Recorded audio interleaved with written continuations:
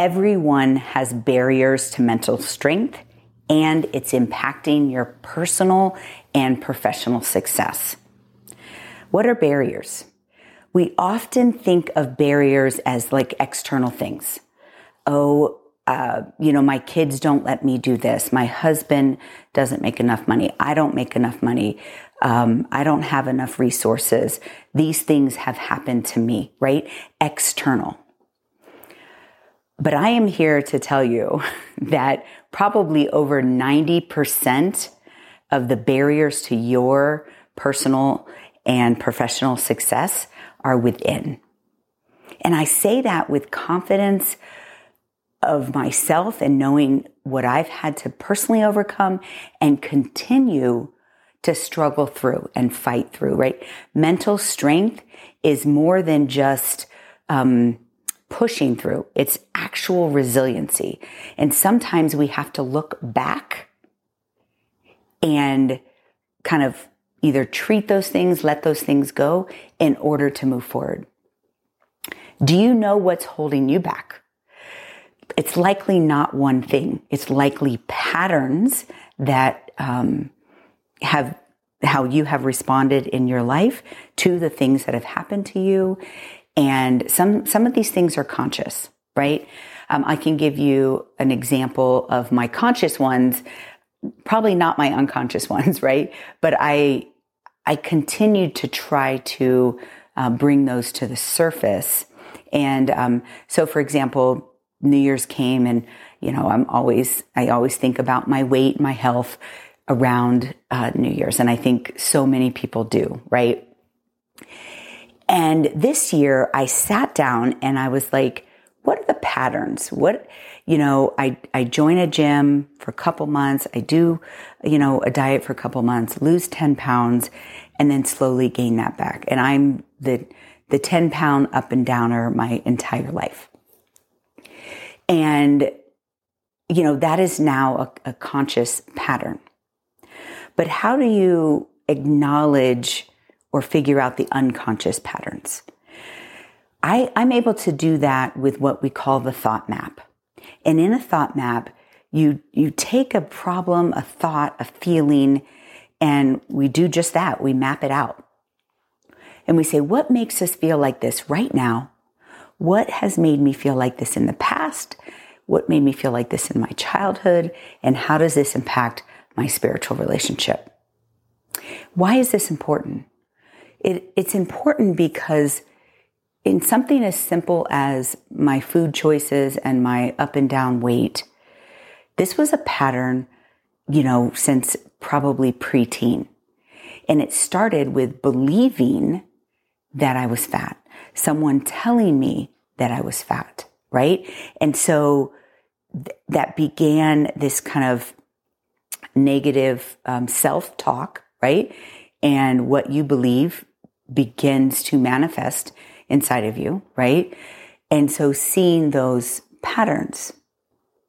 But what about in your professional life, right? What are barriers in your professional life? One of the things, I will do when I'm currently an entrepreneur, I've built this multi-million-dollar clinic, and something will come up. It is typically a complaint from an employee that drives kind of this negative energy inside of me. So I can do a thought map on that, right? What's this energy? It's, anxiety. What's made me feel like this in the past? What made me feel like this in my childhood? And I can tell you just verbally what would come up for me. I'm not enough. I'm not good enough. No matter how much I do, I'm not enough, right? And that is an employee issue that you would think doesn't have a personal connection, but it does. And anytime, the energy wells up inside of you, that is something that is a barrier. It's impeding your decision. It's impacting your stress level. How many entrepreneurs, business people, managers, or even employees are overwhelmed and stressed. And maybe, it is not the right working environment for you. However, more likely than not, it is internal. It is what are the patterns of how you typically respond. So as I'm able to bring those unconscious things to the surface with a thought map, I can decide, okay, I know what this is. And some of those are my core connections of I'm not enough, right? If you know my story, I truly fought for my son's life for 15 years, taking him to doctors all over the world, truly believed that I would be able to find healing and treatment for him. And he died in 2016. So that really fed into I'm not enough. Like, I'm not good enough. I wasn't smart enough. I did not do enough. Right? And so it wasn't just childhood things. It was real life things that have happened. And, but that is a core connection that I'm continuing to work on. And then I'm able to, once I bring that to consciousness, I'm able to separate it. And I'm able to say, okay, what can I do to, solve this problem that the person is complaining about, right? Can it be solved? Will there always be criticism, right? And so allowing criticism to push all of these internal buttons of I'm not enough increases the stress level of a simple, straightforward complaint that could be resolved. You see where the stress is coming from and how those things are a barrier to your ultimate success, both in your physical health, mental health, and, if you are in a professional situation. So when we think about barriers, I gave an example here of kind of negative thoughts and some of my core buttons, core connections, buttons, these internal things that I react to, right? But also some things that happen to us, and let's talk about grief and trauma.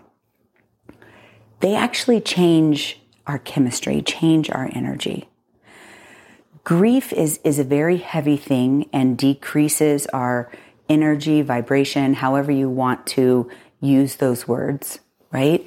And we need time to heal that and to process that. And so I talk about in the Mentally Strong Method that grief needs to be processed and that relationship cherished.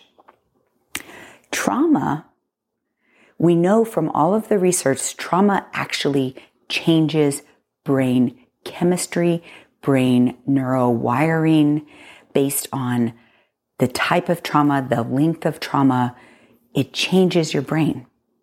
So I told you a little bit about my son and fighting for his life for all of these years.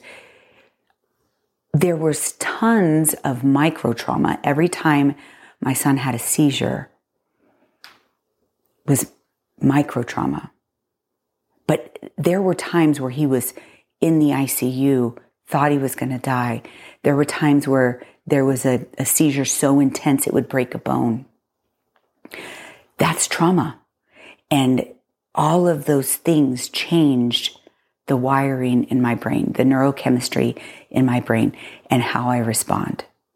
And so being able to process and let some of those things go, acknowledge how they're still impacting your psyche, right? I talked about not being enough. So I could process my trauma and get to a point where I really feel like I've emotionally disconnected and released that trauma. But I also have to acknowledge what it did to my psyche, the way I think about myself.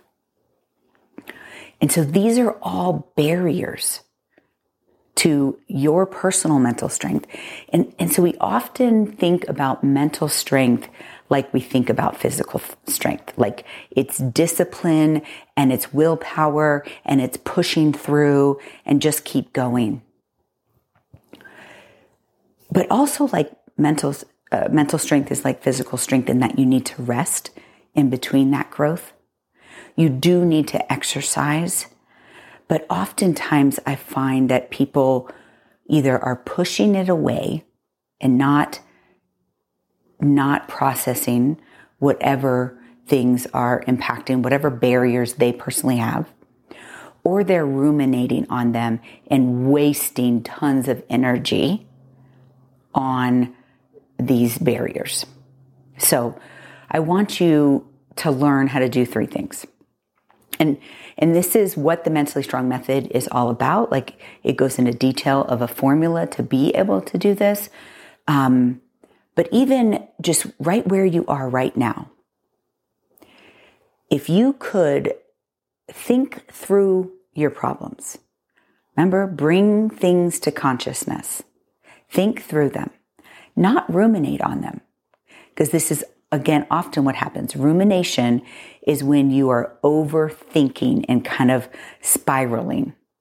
And kind of, if you think about a fire and you're trying to put out that fire, and ruminating would be like throwing gas on the fire, right? Thinking through that would be, slowly putting sand on it and decreasing its intensity over time.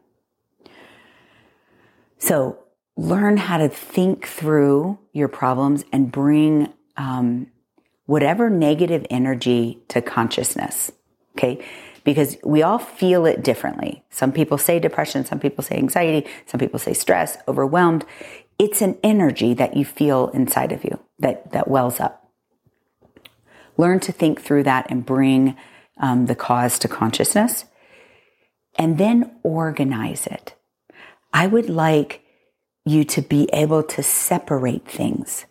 We often enmesh everything together, and then we read a self-help book that says, if you just think positive, all these positive things will happen. And there is some truth to that for your negative self-talk. But it doesn't help every area of your brain, every problem. So learning how to organize things and finding things that actually help decrease how that's impacting your life. So that the third thing is being able to make choices in line with what you really want. Okay? We often talk about, discipline and willpower. And, if you just make a choice and stick with it, you will be successful. And for some things, that is true in the short term. But to continue to grow in your mental strength, you will need to identify those barriers and work through those.